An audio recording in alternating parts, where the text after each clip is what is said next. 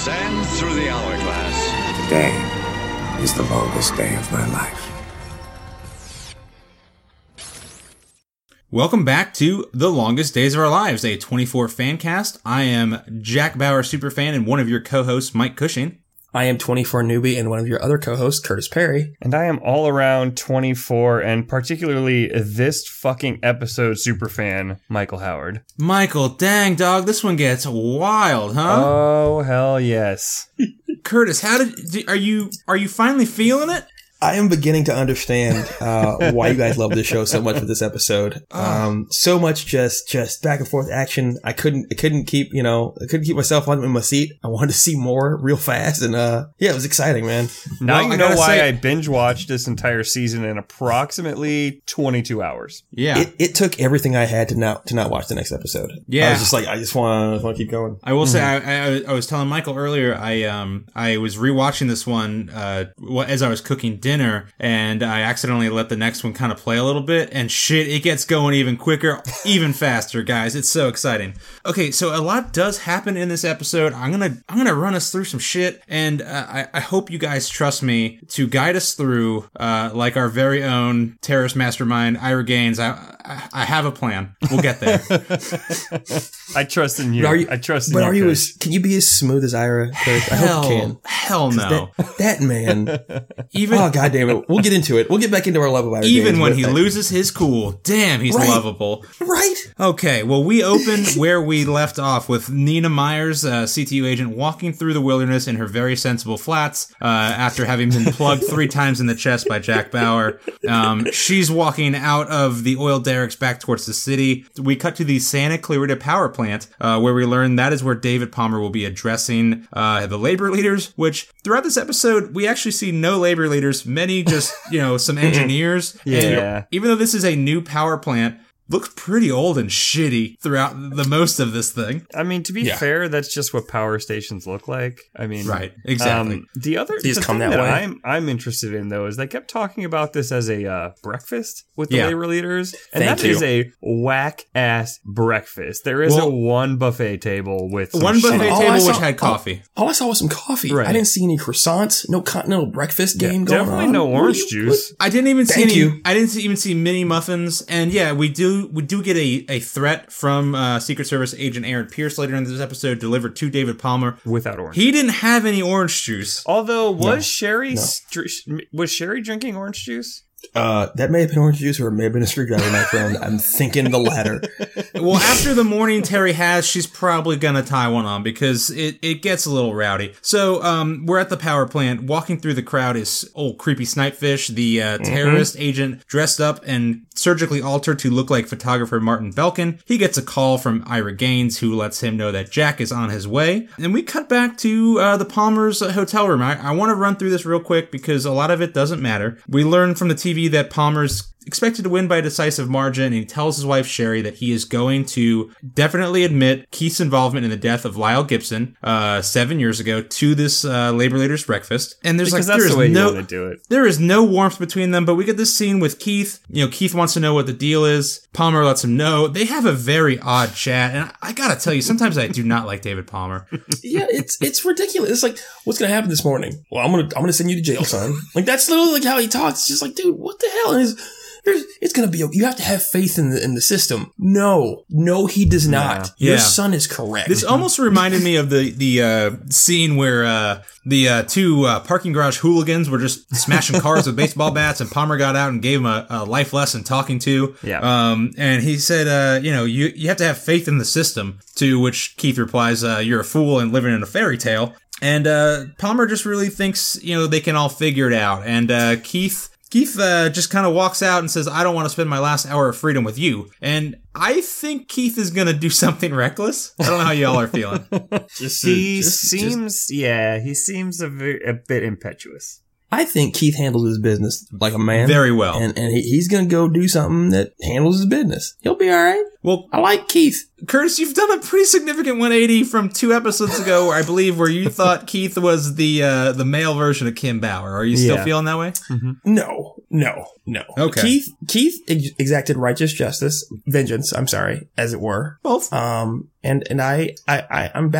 liking Keith. Okay, good. I think we're all a fan of Keith and what he's done. So I hope it works out for him. So we're back at the PowerPoint real quick. Snipefish Belkin meets Jessica Abram, a staffer for Senator David Palmer. I have a question though about this Martin Belkin situation. Yeah. Mm-hmm. So they obviously erased Martin Belkin's existence on the plane manifest, right? That's why there's an empty seat supposedly on a full flight, because they didn't want Martin Belkin to show up dead and then have him show up to this breakfast, right? Yeah. But like, are we just assuming that Martin Belkin has zero family or friends that knew that he was flying from Berlin to LA and that they wouldn't be concerned that a plane going from Berlin to LA has blown up in the sky? Also, and while we know that Tony hasn't necessarily only been doing his job, because he's also been doing a good bit of spying at CTU, his primary goal was to look into the flight manifest, and he did find out that someone wasn't in that seat where Belkin should have been. Or if he was there, something is missing. Belkin either shouldn't be in the country or he should be dead. Right. So maybe if Tony was spending a little bit less time, spying on Jack and Nina, he would have figured this out and the show would be over. Well, like we mentioned last time, people could have solved this entire plot like at least 2 episodes ago already and didn't quite get there. So they didn't. So here we are. Thank God. Yeah. We're here in the magic ID world. The ID worth 400 human lives. Yeah, we're gonna get into that. We're gonna get into that too because things are fishy with this entire plot. Okay, so Belkin meets Jessica Abram, a staffer for David Palmer. She brings him over to Aaron Pierce at Secret Service to check him in. And even though we know he is a sniper, they check his gear. No gun. You got nothing. Nothing. Okay, so now we cut back to Terry being led into the terrorist stronghold, Abu Ghraib style, with a big old bag over her head. And Gaines is directing Jack towards the power plant. And in his travels, he makes Jack pull over to a bus stop, get a gigantic briefcase, which oversized in general, but once we learn its contents in a moment, holy shit, guys. Yeah, this is completely unnecessary. Yeah, correct. Curtis, what did you think it was when you saw the briefcase? Well, it was, so the dude carries it over and he puts it in the car with Jack, and Jack goes to put his hand on it, and Ira, yells, "Do not touch it until I tell you to touch it." I'm like, okay, Jesus, it can't be that sensitive of a bomb. That dude just put it in my car. He was holding it. Why can't I touch it? So I'm thinking, of course these are some kind of components for something. But I didn't know at that point in time. I gotta tell you. So Jack says, "I'm not going anywhere until I talk to my wife and daughter." Luckily, Terry happens to be right there. So Gaines brings Terry over, says, say anything you want. Tell him you love him. And I just I underlined "you love him" and wrote consequences next to it because at no point in this show has anyone told someone they love them and then not had a bad thing happen to them. Yep. So Jack goes on to the power station. Gaines tells Terry that this is only temporary. If Jack follows instructions, you'll be released within the hour. And Gaines is either lying, most likely, or it won't matter if they go free because Jack will either be dead or in prison, is kind of how I read that. Well, does he say you'll go free, or does he say you'll be out of here within the hour? He said it'll be over in an hour. And over in an hour. We all heard different things. Damn. If only we had watched this a little closer. I heard either you'll be out of here or it'll be over, something like that. Basically meaning that like I heard dead or alive, you won't be here anymore. I heard you'll be released within the hour. Okay. But either way, so let's stay with Terry and Kim, which you guys know, I would never say that under any other circumstances, but this episode calls for it. There's some stuff. So Terry and Kim get reunited eventually. There's a lot of sighing, a lot of hugging, God, a lot of so Terry. Hugging. Kim takes a nap for a bit. Terry tries to escape. They meet Rick. She attacks him. One of the other terrorists tells Rick, "Don't get too attached because they're not going to be here very long." And Rick brought him a snack though, so I mean, there's that. He brought him some breakfast. He brought him more breakfast than they brought those people at that breakfast. That is true. It looked like there might have been donuts in there. I'm just saying. I was going for like a chicken biscuit. Was in my head. Okay. I saw some grease on the bag, but I saw it kind of looked like a Stan's Donuts type logo, so I kind of He's got Stan's Donuts in my head. Hello. That's just because you're fat. Well, that's yes. why you just, that is very true. Damn, I want to be fat on Stan's Donuts, God, guys. I want Stan's Donuts Anyway, so Terry and Kim, they have a couple touching moments. Basically, they reaffirm that they love each other. Kim says, there's nothing more Terry says, nothing more powerful than my love for you. It's very simple, powerful, whatever. It all sounds like Terry has a bad feeling about this, which Kim kind of calls out. Yeah, and later on she says, I don't know how to do anything but love you, which is kind of the stupidest thing I've ever heard anyone say. Like, well, Curtis has talked a lot about a parent's love so far, and Michael, which makes me think that I could never be a parent, because that just sounds like some hokey bullshit to me. I've invested more money in my dog than I have in my car, so I kind of get it a little bit, but it's a dog. But I don't know how to do anything but love you. I know how to do a lot of fucking things. All right. So I think what she's trying to let her know is that I will do everything that I can in my power beyond my own death to get you out of here, essentially. And we've already seen Terry own some fools a little bit. That's fine. Yeah, just say that. Why not just say that? That's what she's. Why say something stupid like I don't know how to do anything but love you? That's just such a stupid fucking phrase. Michael, you're not a mother and you never will be. You'll never get it. Anyway, it's now 7:09, so Terry and Kim are going to sit tight, cry at each other, have a good time for a little bit. For some reason, they get locked into a smaller room in the shed that they're already in. I didn't understand now that. Kim has gone from being allowed to roam around free with Rick to being put into a shed to being put in a shed within a shed. Also, the terrorist shed had hay bales in it. Why were there hay bales? Yeah, I don't get this organization. I still don't know where they are. Yeah, I don't. They're supposed to be in the desert, right? And I still do they have horses? Yeah, I don't get horses. No, I don't get this organization at all. But anyway, so we cut back to Gaines. He's at his computer, pulls up a list of IP addresses and names, and he chooses our mole, Jamie Farrell at CTU. It looks like he has about 12 other names, possibly at CTU, possibly elsewhere. We don't know. He remotely connects to her computer, leaves her a message, and she grabs something from her desk and kind of runs away hurriedly and bumps into Milo. I believe that's an iPhone -8. It was a Samsung PDA, which, remember, guys, when people just had PDAs? Yeah, I had a Palm Pilot, yo. Yeah. Jamie was so smooth. Oh, yeah. So sneaky with how she snuck away. Just, seeing this giant window pop up on her screen and didn't minimize it, just left it there. Just sprints away from her. And as we've seen in this office at CTU, everyone respects everyone else's privacy. Well, you know what? I think they're kind of doing that on purpose. I think they're trying to show us that, like, Jamie probably isn't a mastermind. Is right. What we're getting at. As we'll see, her story starts to unravel almost immediately. She's the most worthless mole in the history of any undercover agent of all time. So she starts a text conversation with Gaines, who asks, is Milo going to be a problem, because he knows that he's working on the wrong key card. And then he tells her that Nina, her coworker, is dead, because he believes she is, and that she needs to make up a story to cover that up, which is already doomed to fail because Tony has saw her leave with Jack. Like, he would have questions regardless, but, we'll see. So now it's 7:17. We cut back to Nina. She is running through the field. She finds an abandoned office and kicks the door in, like a real badass. Mm-hmm. Those sensible flats were really useful for kicking that door in. Thank God, yeah. She had a lot of force behind those heels.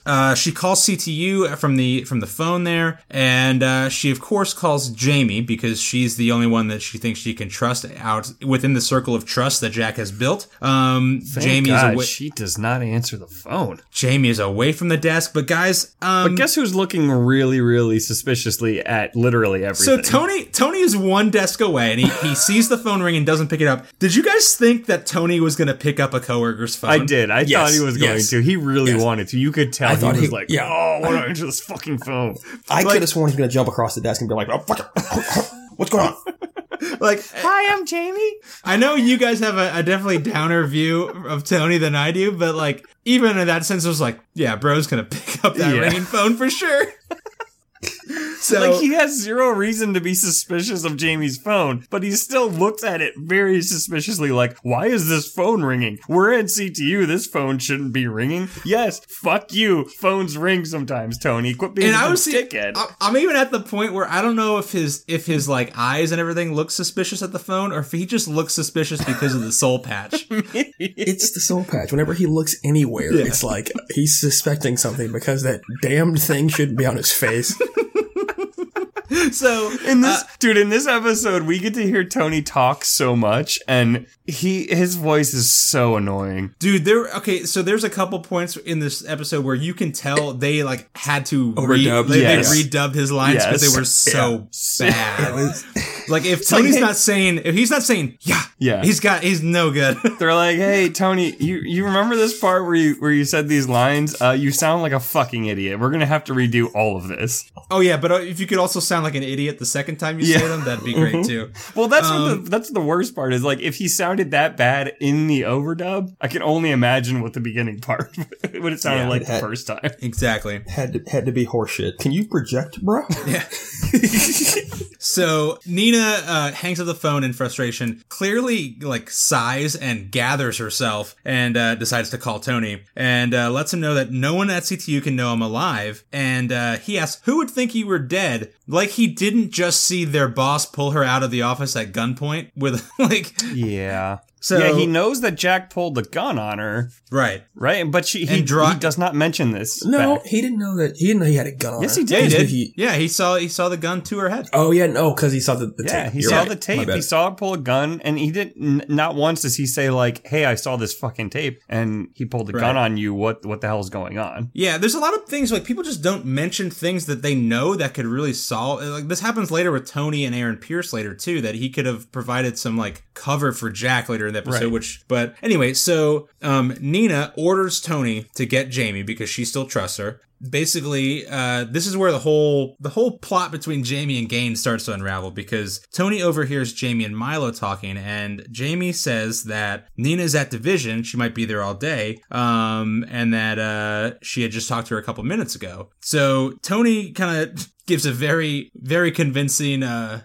reason to leave the conversation. And he forgot. Essentially, he says he wants answers, and if he doesn't get them, he's going to call their boss Chappelle at Division, which we're going to meet Chappelle eventually, I'm pretty sure. But Are we, Kush? Are we going to meet fucking Rayburn, too? No, Perry Tanaka? No, we're Rayburn definitely going to meet Chappelle, and Chappelle fucking sucks. Yeah, he's probably the worst character in the show. Spoiler alert. Rayburn is dead face down in the Danish. Sorry. Damn it.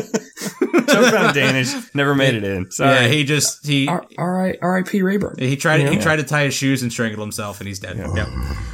Through this conversation, Nina realizes that Jamie is the mole, and she tells Tony that she can't be trusted, and shares Jack's news that CTU is infiltrated. To which Tony just responds, "Are you saying Jamie's a spy?"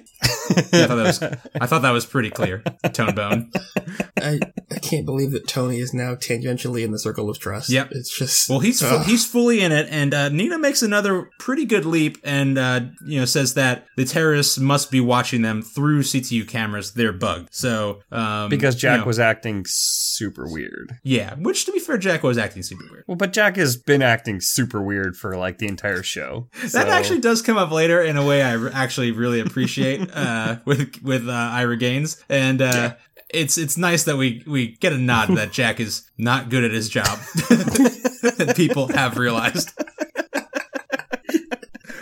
So, okay, so pretty much Palmer and Jack arrive at the power station at the same time. And Palmer arrives in the back. Jack is walking through the front door, retracing Snipefish Belkin's steps. And Gaines tells him all you have to do is get through security with the case. And so Jack opens up the case for Secret Service agent Aaron Pierce, and who literally looks at absolutely nothing inside the case. Yeah, there are so many fucking compartments in this case. I do have to stress how big this briefcase is. It's fucking huge. It's the size of a 2001 laptop plus another half of a 2001 laptop. Let me get this right. You're in the Secret Service. It's big, Michael. It's a half a rollerboard suitcase. It's massive.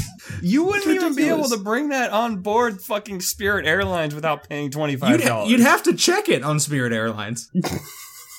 So it's Curtis, go ahead. It's so pathetic. You know, you're Secret Service. You have a man open a case that is that size. Yeah. The size of a goddamned carry-on suitcase. And you see a ThinkPad. Yep. A fucking ThinkPad. And then, that's gotta be it. As long as you turn that on, we're all good. Well, yeah, and then shows later, there's like another 6-inch compartment next to the ThinkPad that like no one looks at. So Jack opens it up for them, 6 inches for? And Jack seems shocked to see the contents, but like plays it off super cool. Oh yeah, like he's not sweating profusely. Yeah, from his brow. And so it's a laptop, and he tells Aaron Pierce that everything we have compiled on Palmer in the last 8 hours is on there, because I forgot that 15 years ago flash drives didn't exist. So they needed a full fucking laptop to get that shit through. Fucking zip disks. Zip disks were there. Who brings a laptop in a fucking briefcase, Jack? I'm like, and again, did exist 15 years ago? You gotta protect it from EMP and shit. You know, backpack. Oh, eat my ass! Right, backpacks and messenger bags were around 15 years ago. You don't need a Samsonite briefcase from a goddamn like a nuclear football. Yeah, guys, I cannot stress this briefcase is 19 times larger than the laptop. And so Palmer has Aaron Pierce has Jack turn it on. It works miraculously. And again, Jack seems just flabbergasted that the thing turns on. And yeah, because Ira Gaines is going to make him go through the fucking checkpoint with what? A bomb? Like a Playmobil laptop, like. It's a leap pad on it. It's a leapfrog from LeapPad. Also, he says press any 2 buttons and that'll turn it on. So let me get this straight, bro. You got this laptop that's got all the information you need on it. You've put it in a briefcase in fucking hibernate mode. What? Did they even have hibernate mode? Not password protected. This is not a government computer. Don't worry. And I just hit any 2 buttons and things wake up. Was there Asian characters that came up on the screen when he turned it on too? It was an Excel spreadsheet. It was just the dumbest shit. But anyway, so he walks in and he also gets pulled aside by Jessica Abram, Palmer's aide, who apparently they went to high school with. Hey girl, what up? And she is super flirty. Oh my god, she is all about Jack. She wants to be fucking. Oh yeah. So she asked him if he's still racing motorcycles, which that's just a fun little. That means Jack was racing motorcycles in high school. Which, fuck yes. Yeah, that's just like a fun little color piece. And then he went and got his English degree. Yeah. So basically, Gaines tells him to just go wait by the buffet table, and he'll eventually hand the case over to one of Gaines's people. So we learn that Gaines has more people in the building than maybe just even Belkin. So the Palmers walk in. Palmer meets Belkin.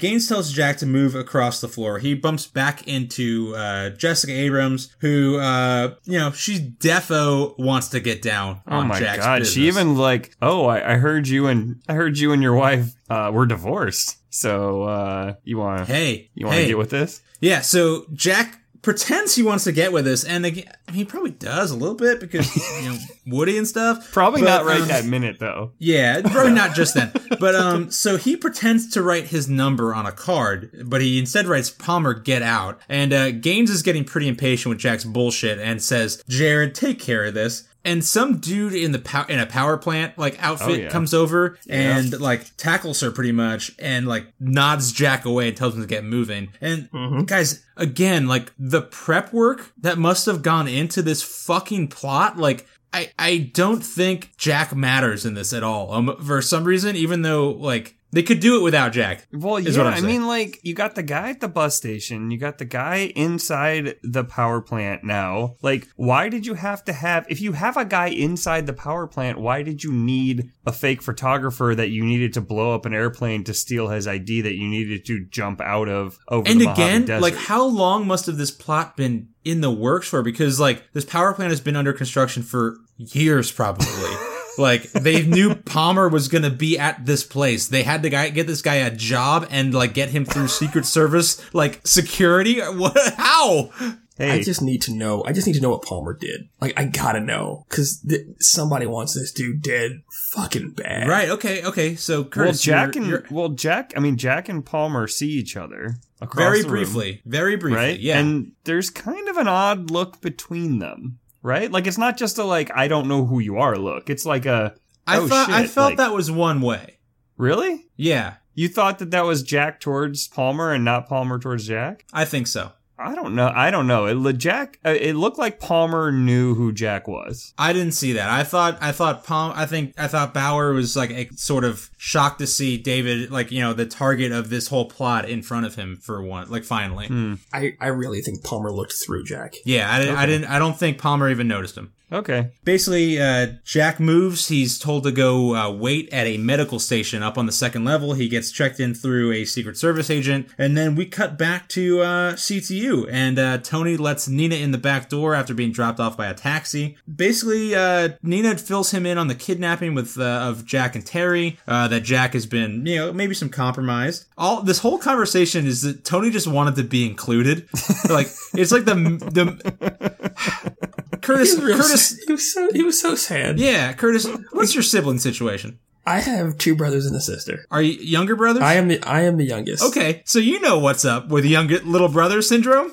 Oh yeah, my siblings once, when I said I wanted to play video games, they gave me a joystick that wasn't plugged in and said I was playing a dude who was always on the screen. I remember that. It scarred me. I was 2 years old when that happened. Okay, I just wanted to be a part of something, and those assholes will never be forgiven for that. So yeah, and how Tony feels. And it's funny because when Nina arrives, he gets her, you know, against the wall. He's trying to give her a little kissy poo. She's just like, I gotta go to work, Tony. I just wanted to know what was going on because, you know, talking to Jack. I want to be part of things. Well, maybe if you weren't such a nosy motherfucker, we could have let you into the circle of trust. But you just look so goddamn suspicious with that soul patch, man. Yeah, well, Tony's now in the circle of trust. But so he brings Nina to a safe room, the ITS room, where he has looped the cameras in 20-second intervals between that room and certain areas of the CTU office. So there's no cameras in that room, so Nina should be safe from Gaines's prying eyes. But Nina fills him in, and Tony pretty much says Jack's problems are Jack's problems. We have one mandate, and that's to protect Palmer. We have to call CTU. And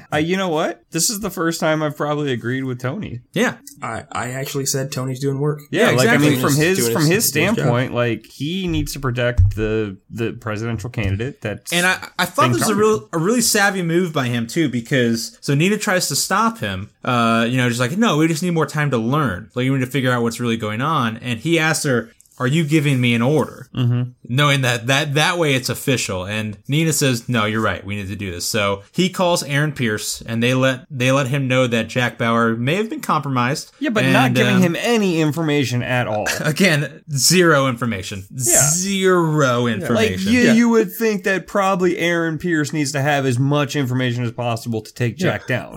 We believe a terrorist has Jack's family. Right. And Jack may be acting against his own will. Okay. Right. That's good. No. He's compromised. Yep. Yeah. Fuck him up. Yep. So, Aaron begins the search for Jack Bauer. While other people are searching for Jack Bauer, Creepy Snipefish finds Jack Bauer in the medical station. He walks in, opens the ginormous laptop case, and shocker of all shockers, he finds the gun he needs to shoot Senator David Palmer in there. There's a scope in it. Yeah, so there's underneath a fucking scope. Underneath I believe the there's laptop, also a red dot sight, my friend. Underneath the laptop keyboard, and then in a few very obvious compartments that no one bothered to check were, like, components to a rifle scope, which, like, should have been found immediately. I guess Secret Service doesn't X-ray shit. No. Or open compartments. And again, I know this was filmed in a pre-9/11 world, but holy shit, if I have to let a TSA agent see my dick every time I through the backscatter machine, these guys should have caught this rifle. Okay, here's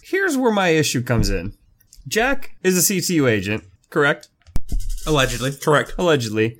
He's carrying a piece. Mm-hmm. At least one. He actually called Secret Service to get cleared to carry a piece into the power plant. Correct. Yes. Right? So, like, he literally could have carried any gun parts through Secret Service.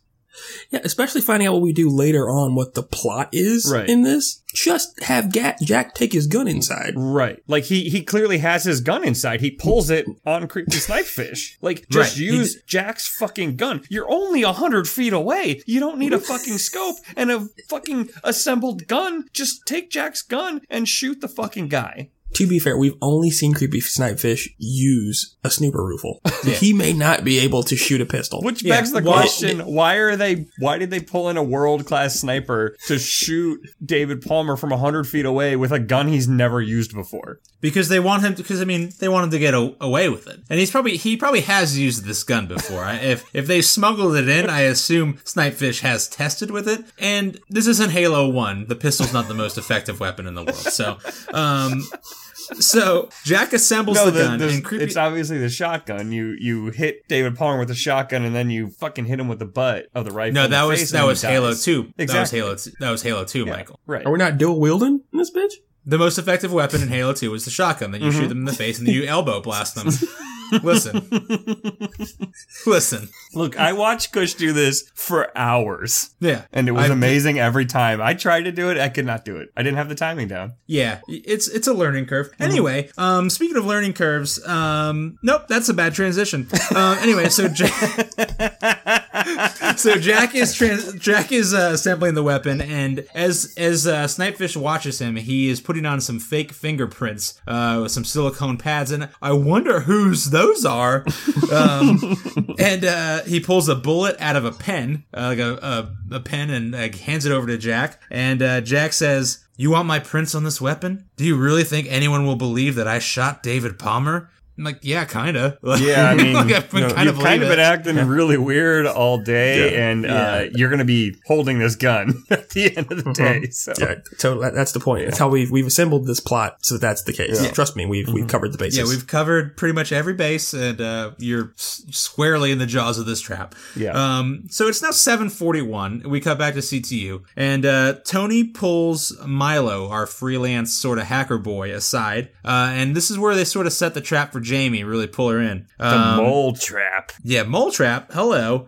So Tony tells Milo that his theory that the key card that he was working on was a forgery was correct, and then they found the original in Jack's office, and that it is being backed up down in archiving, and then it's all Milo's.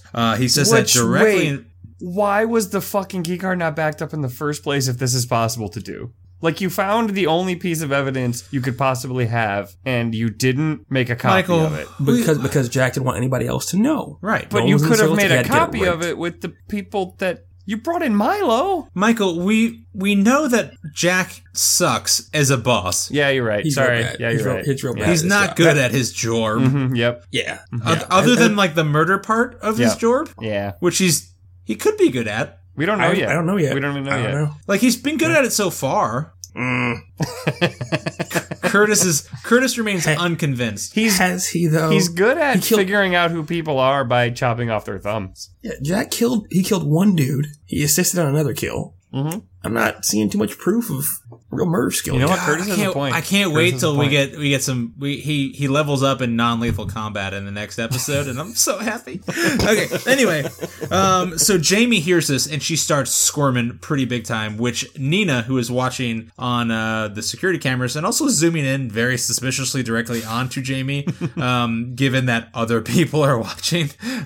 So Nina sees this and knows exactly what's up. So Jamie, hearing this, goes and grabs her PDA and goes to call Ira Gaines to share the very bad news. And now the game is afoot. And Tony goes to get her. Nina is guiding him. The cameras are on a 20-second loop. They are wearing the fucking dorkiest headphones I've ever seen in my life. This is some real 2001 bullshit. I'll say Jack somehow has this tiny little earpiece that no one can see, but they have to wear like fucking wired headphones. Right. Yeah. It's absurd. It's like a very bad like band behind the ears, like massive wire down there. Like they look so stupid. But anyway, so Jamie walks into her normal secret surveillance spot in the ladies' restroom in the second stall from the end. Why does CTU have cameras in the stall? Is that legal in California? It wasn't in the stall, just in the bathroom. But like in the bathroom, you're not supposed to have cameras in the bathroom. Yeah, it's not great. It's a spy organization. All right, bruh. We need him there. I still think they have to follow laws. it's not a lot. If you're not filming somebody actually taking a piss, I don't think it's against the rules. Yeah, the doors were closed. Anyway, so she's in there typing away on her sweet PDA about to get a hold of Gaines. Tony runs into the stall next to her, jumps on the toilet, puts a gun to her head and says, "Get out, get out, get out." She gets out. They run out of the restroom. They run through the hallway and just barely miss being seen on camera by Ira Gaines. So they are in the clear. Jamie is out of action. And the good guys are back in control. So now it's 7:44, and we cut back to the power plant. And the first thing we hear is Senator David Palmer talking to some power plant workers about why his jobs bill is so important. And he says, "Oh my God, the fatter your paycheck, the more taxes you can afford." And guys, this is why Democrats lost the goddamn election. Are you fucking kidding me? Yeah, fuck that shit. It's not a good joke. It's a bad joke. It's a very bad joke. It's really bad. Yeah. It just sets Palmer up on a bad course. Yeah. This whole scene for Palmer is just bad. And now I know why Hillary lost the blue collar worker in the middle of the country, even though he's talking to power plant people in California coastal areas. Yeah, and then Aaron Pierce tells Palmer that they need to cut the visit short because there's a reasonable threat on his life. And he says, well, what kind of threat? And he says, well, there's one of CTU's own. He might be compromised and he might be a threat against you. And Palmer basically, there's Aaron Pierce and says, you guys can handle this. I'm not doing shit. He is such a condescending, self-righteous prick. Right? Yeah, this really, I'm really over Palmer at this point. This sucks. Really, this impotent? No, they would take him out of there. Right? So there were two things that sucked here. So, like, Palmer says, if he's one of ours, find him and take care of it quietly. And it basically says, I'll tell you what, I'll lose the FaceTime, the networking that he's already been doing for 45 minutes. But the speech stays. There's something I have to say this morning, which, like, I have to send my son to jail. Please, you can't stop me. Like, he couldn't just do this in a more private setting. Right. Well, also it's like, no, guys, so here's what I'm going to do. When I'm mingling with a bunch of people and probably unsnipeable,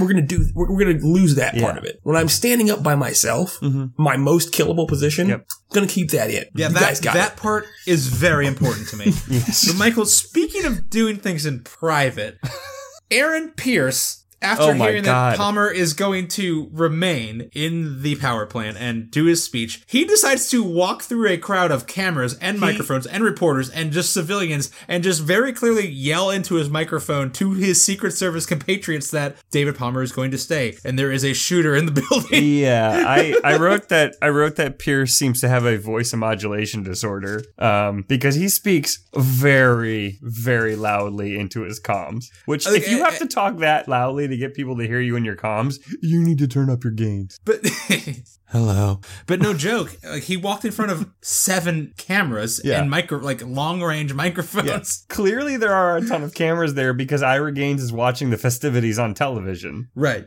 Yeah, so that all happens. He tells the Secret Service to be on the lookout for one Jack Bauer, who is 5'11", which seems kind of old Keith. Wait. How tall is Kiefer? Keith's 5'7" at best. Yeah, that boy is. This says he's 5'9". Yeah, Google says he's 5'9". Okay, so he gets a good college basketball bump on his stats. Donald Sutherland is 6'4". What the hell? Donald Sutherland is a massive, oh my god, what happened to Kiefer? Majestic human being. Holy shit, he lost 7 inches. Yeah, oops. The Secret Service is on the lookout for Jack. One of the agent who checked Jack into the upstairs area says, I might have a possible 20 on Bauer. And Aaron Pierce says, wait till I get there. We'll go from there. So now, Tony has finally arrived back at the ITS room with Jamie. He meets Nina. And they pretty much just yelled at her a whole bunch. Just a whole lot. They're not particularly intimidating either. It's like the worst bad cop I've ever seen in my life. It really is. And she's, Jamie's doing her best acting job. What's this all about? Mm-hmm. Yeah, hey, guys, what's going on? They push her up against a wall or against a console of some sort, finally. A server rack, as it were. Begin yelling at her constantly. And finally she says, nobody was supposed to get hurt. Right. But then, and even then, even though she knows that people have been hurt and her, apparently good buddy Jack's family have been kidnapped and, her boss, who she apparently cared about, is dead.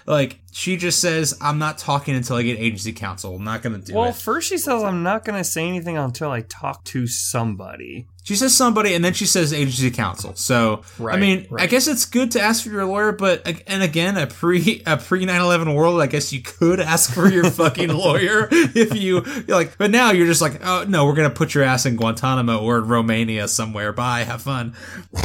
Right. And I'm thinking this, to me, it says this goes deeper. Yeah. So I wanted to ask you, Curtis, how do you feel about Jamie right now, but also the level of molitude? She's either a complete, pawn or the biggest fucking queen we've ever seen. Right. But at this point in time, the way she, fumbles with stuff, when Tony pulled the gun on her, she, dropped her Palm Pilot or whatever on the bathroom floor. I think that she doesn't know much, or maybe somebody she loves is being held against their will. But this goes deeper than CTU. And it just goes back to that question of what the hell did Palmer do? Why do they need this guy dead so bad? It must be, it can't just be racism. So if it is, sweet Lord. Do you think that she really knows anything other than who she's working for? Do you think she's lying about the fact that she thought no one was going to get hurt? Part of me says that she probably is, because she's already heard that 2 people have died in the including 6 her hours boss, ago. who apparently meant a lot to her. Yeah, 6 hours ago. She might be part of a splinter group that broke off of the CTU and wants to do some kind of change, but she knows. I think she knows more than she's putting on. She may still have. I mean, she did look upset when she heard Nino was dead. So that was a little bit of a giveaway, but it's definitely, I feel like she's in way above her head. She definitely did not expect any of this, because when she tells them what she was supposed to be doing, she said, well, they just asked me to tap the surveillance cameras and then to start sending messages, mostly about Jack and then about the key card. So I think she just sort of, she got in a little bit, and then it was in for a penny, in for a pound sort of thing. Mm-hmm. So you can't ever just play just the tip, because it never just ends there. Michael, don't tell people that. I'm still single, damn it. It still counts. It was just the tip. Yeah, that is true. Yeah, that's true. Guys, I found out some very important information about Kiefer Sutherland. Kiefer, you mean? No, Keith. Keither. You said Keith. Wait, is it Keith? Is it Keith or Sutherland? It's Kiefer with an F. Please share. I insist that you share this top secret info motion. What did I say? He has a half brother named Angus and another half brother named Rossif. Wait. Wow. Rossif? Wait, did they just take? You broke my brain and this show. Did they just take 2 real names and add weird? Wait, okay. Did Donald name these people? Is Donald just Donald? So Donald Sutherland was married, or he had children with somebody named Francine Riquette, and their children are Angus, Roge, Roeg, and then. It looks like there might be... No, that's it. So the Angus and Roge are Donald Sutherland and Francine's children. And then Kiefer comes from a different mother. A different lineage. Yeah. Wow. And so Donald Sutherland is 6'4", and Rossif Sutherland is 6'5". So Kiefer got fucked by the gene pool. That's probably for the best, though. He seems like a slight little, sprite of a man, but he does good murder for that. Mm-hmm. He's such a compact murder machine. Yep. He took out a real big Christmas tree for that body size. Because Shirley Douglas, his mother, is only 5'2". That's the problem. There we go. Okay, we found the common link. That's fine. There it is. Okay, so this next couple parts is pretty important. Palmer's taking the stage. He's being introduced by the mayor of LA, who says he's his very good friend. Belkin is moving into position, and Gaines tells Jack that they're ready for him now, and that he has to step out of the medical station where he's been hiding, and then it'll be... Nobody finds it suspicious, though, that Martin Belkin, this world-famous photographer that's supposed to take pictures of Palmer, while he just decides to leave at the beginning of this really important speech. And even, like, the way it was set up earlier was that he had, like, a one-on-one session with him where, like, he would be taking solo pictures of him, like, in, like, and again, like, even if that was the case, like, why would it be at a power plant? like, you know, there's, you know, we've seen the photos that came out of, like, the White House with, you know, Obama, and just, like, yeah, it's like, it's intimate settings of, like, people doing good work, and, like, oh yeah, there's just a guy at a power plant doing cool stuff. No. Mm-hmm. But yeah, so Belkin's suspicious as fuck. Gaines tells Jack that it'll all be over in 5 minutes. So you just need to step out, go join in Belkin, and then after he shoots Palmer, he's gonna hand you his weapon. And Jack kind of revolts a little bit, and Ira... He basically does everything short of saying, like, are you fucking kidding me? Yeah, Jack was like, fuck you. Yeah. And Ira's just like, if you intervene, I must tell you your family dies and we'll get Palmer anyway. Which, again, kind of implies that they can kill Palmer at any moment they choose, and Jack does not matter unless he just goes down one way or another, which he's gonna go down one way or another right now. Yeah. Right. They don't... In one way, it was Ira was so smooth the way he delivered that line. Just, your family dies and we'll get Palmer anyway. Yeah. Like, it's just like, he's gonna die today. Right. All right. It's just, like, you wonder though, is Ira, how much of this is a bluff, right? Because, you obviously have to say that if you want Jack to go along. If you say, oh, you know, your family dies, but you save the future president of the country. We see a little bit of that in a minute, but I'm with you. Yeah, it's just like, I can't tell if he's bluffing yet or not, but they seem to have the resources and the manpower to I agree with you. I mean, they do whatever the fuck they want. It feels like they could take him out without... but somebody would go down other than Jack. Right. I think what he's saying is, we'll get him, we'll kill him, but then one of my people has to go down, and I'm going to kill your family. So... Fuck you, Michael. What? That's what happened. He just uploaded a picture of Roasted Sutherland into our Slack channel. And he looks like a cross between Chris Pine from Star Trek and like a caveman. Right? What a stupid fucking picture. Why is this? I'm not saying anything, and I'm not doing this. No, so he looks like a mix between Chris Pine, the super blonde dude from Party Down, and just like a goddamn caveman. I am a caveman. I do not understand your world. I don't understand your terrorist TV shows. Ross of Sutherland, everyone. Just go look at him up. God, Michael, fuck you, man. You couldn't have waited until after the show. You knew I can't. You know I can't resist a notification. Sack of shit. Anyway. God, he looks so fucking stupid, though. He looks so dumb, though. Oh, shit. Hey, guys, if we ever want to get him, like, Kiefer Sutherland on this show, we can't make fun of his goddamn brother. Oh, Kiefer Sutherland's never coming on this show. Hey, I've tweeted at him once. We're gonna get him. Oh, actually, man. You know what? Wait, Kiefer Sutherland and Julia Roberts hooked up? Hello. Hey. Now we're a TMZ podcast.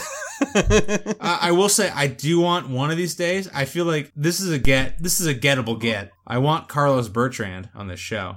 Tony Almeida? You know I want Tony Almeida. Tony is never coming on the show. Me and Curtis have shit all over him way too much. I want Sarah Clark who played Nina. I want Nina Myers on the show. Oh yeah. We can get Nina. Okay. That's gettable. That'd be good. Okay, anyway, speaking of gettable, nope. Another bad segue. So, Palmer is on stage. He's gearing up to talk about Keith. And saying that he's built his campaign on honor, integrity, and commitment. And Sherry does not seem happy. No. Martin Belkin is taking aim at Palmer's head, and this whole plot makes no sense because out of nowhere, Jack walks like over to like sort of get in the way, but also check on Belkin, even though he's supposed to be like there to have the gun handed to him. And the Secret Service agent Hayes sees him and stops him. And it just seems like as soon as Jack gets spotted not shooting the guy, the game's over, right? Like, Yeah, I mean, Correct. that's true. But, like, why? I don't know. I feel like at that point, the guy who plays Martin Belkin should have just pulled the trigger. Right. If they really wanted Palmer dead. Right. Yeah, I mean, he could have escaped probably. They were kind of... Right, they were all jumping on Jack. If he shoots him immediately... Well, I mean, if the plan is to pin it on Jack, I mean, like, yeah, they want Palmer dead, but if they want I mean, the jig is up at that point with pinning it on Jack. I mean, there's no chance. But so that must be important, right? Like Jack has to be a part of this. I guess, but what's more important, that Palmer dies or that Jack goes down for it? Like, I guess it all depends on what Palmer did, which we don't know. So Curtis, how are you feeling about this? Because I mean, Belkin does not pull the trigger.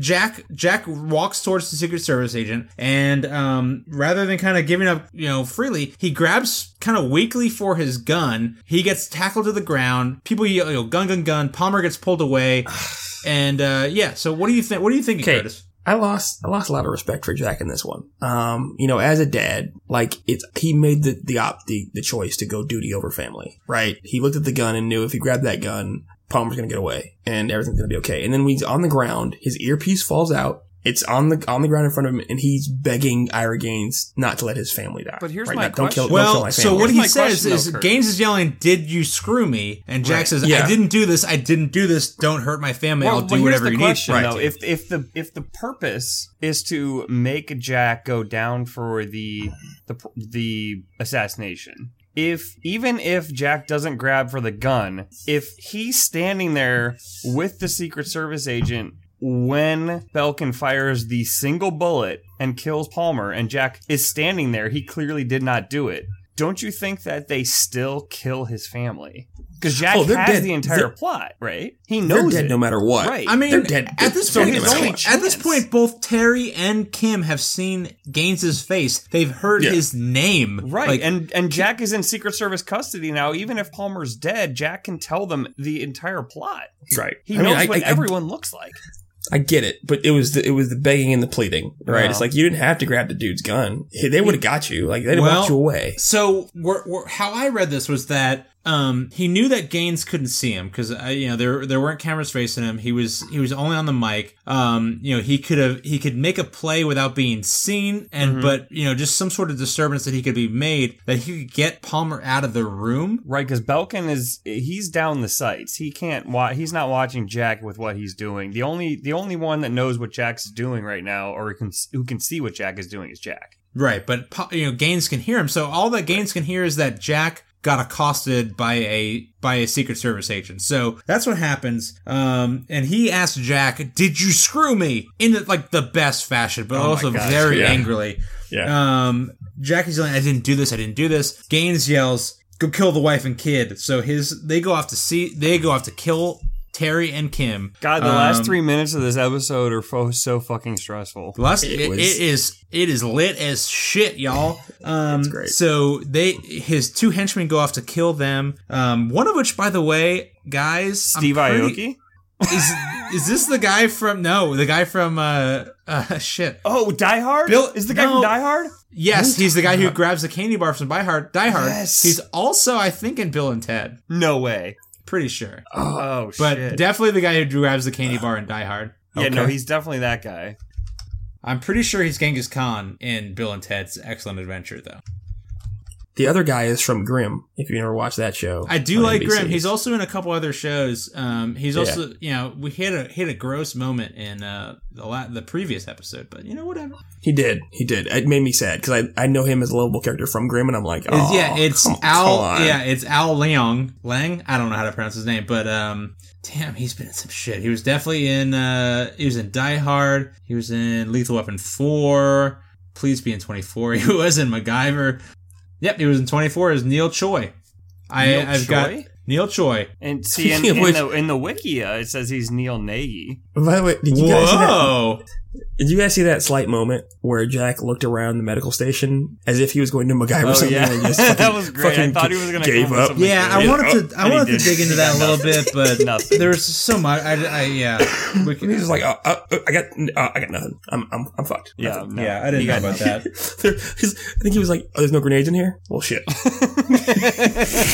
No grenades in this medical station? God damn it. He's also in the Scorpion King, credited as Asian Training Master. By the way, can we all just give a second to recognize the Scorpion King is somehow launching and not killing The Rock's career? The original Scorpion King is good. Good movie. The original Scorpion King? Yeah. What are you talking about? There were sequels for him. There was like 7 sequels. Yeah. But like the first Scorpion King was good.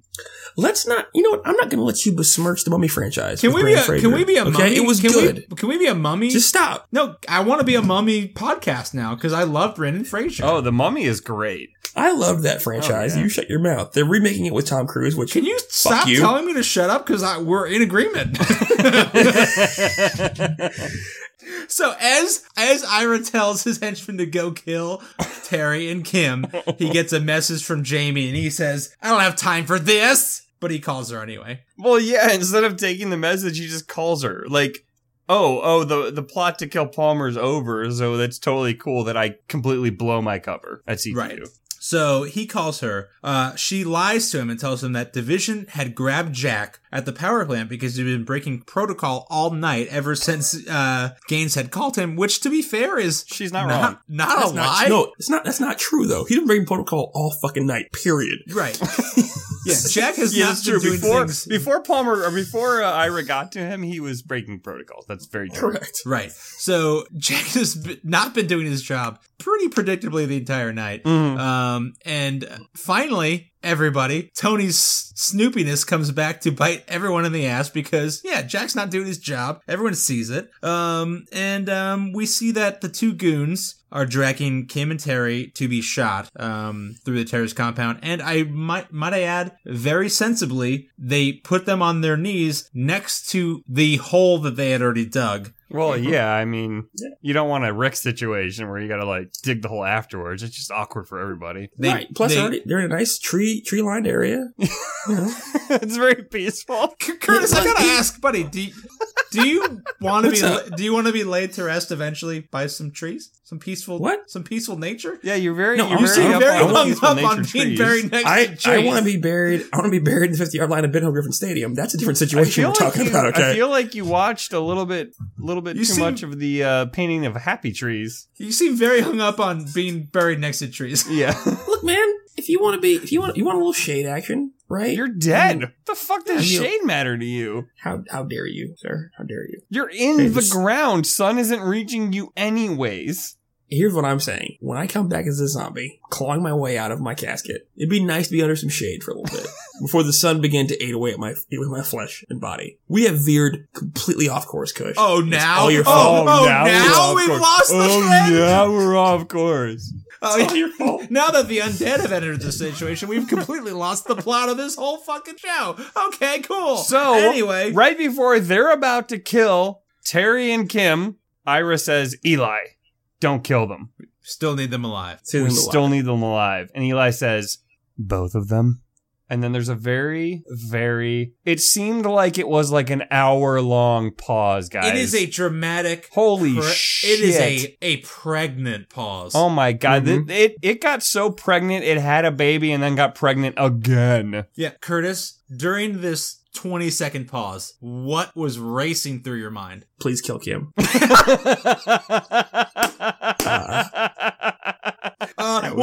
What did they do?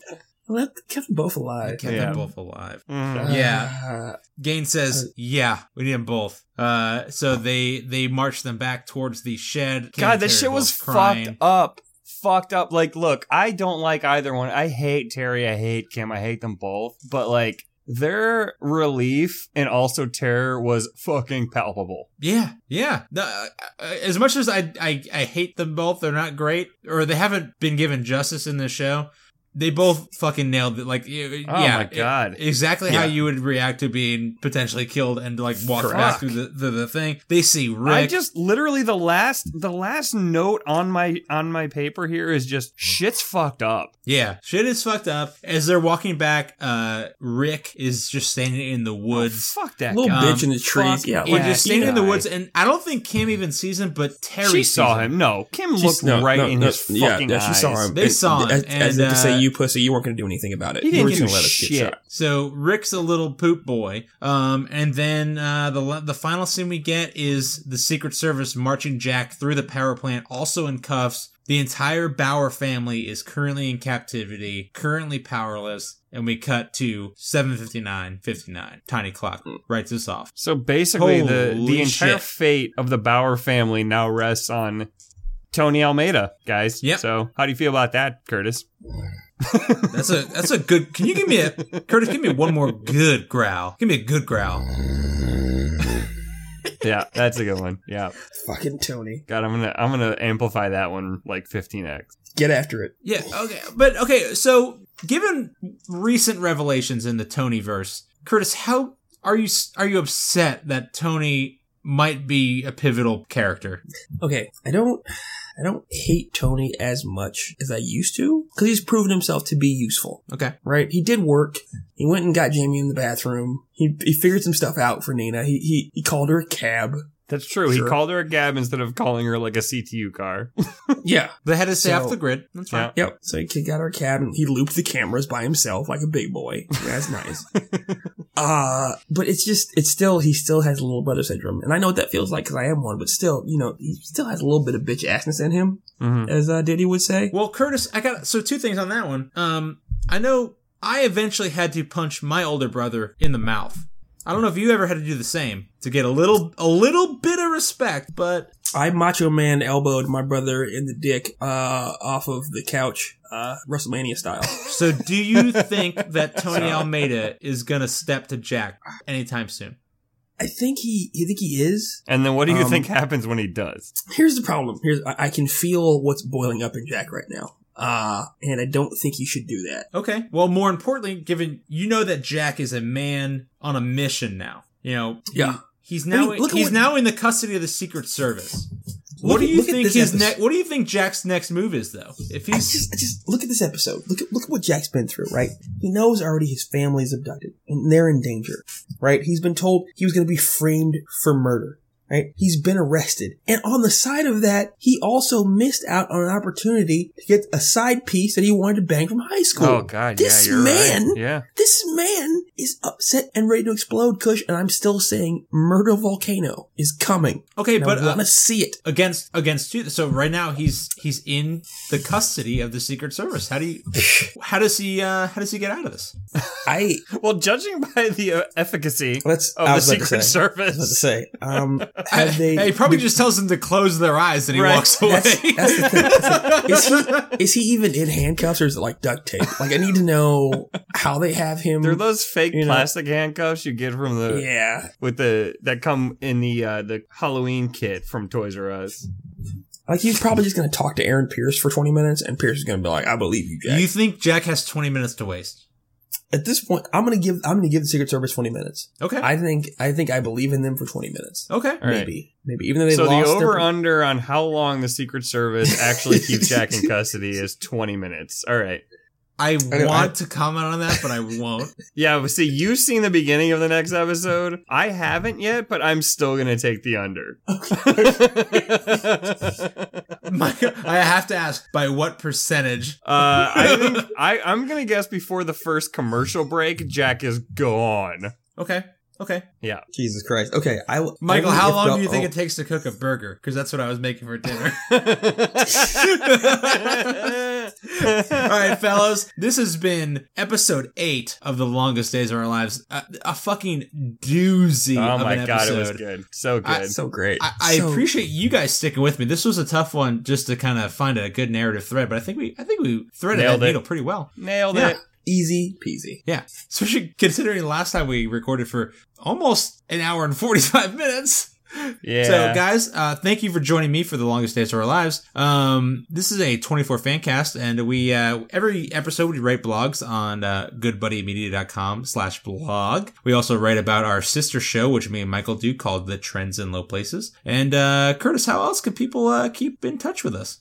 Guys, and please go ahead and subscribe to our podcasts on iTunes, Stitcher, Podbean, or Podcast Addict, whatever app you like for your podcast. Go ahead and subscribe, and then rate and review and like us to get our numbers up there, and hopefully we can keep doing this stuff for you. You can find us on Twitter and Facebook at LDOOLcast, LDualcast, if you will. And, like our Facebook page, follow us on Twitter. Send us your comments and your requests. Please share and retweet our Facebook and Twitter account to your friends, anyone you think might enjoy 24 or who doesn't enjoy 24 but just enjoys people talking shit about and defending Tom Hanks constantly. Anyway, gentlemen, this has been the longest days of our lives. We're running out of time. Toodles.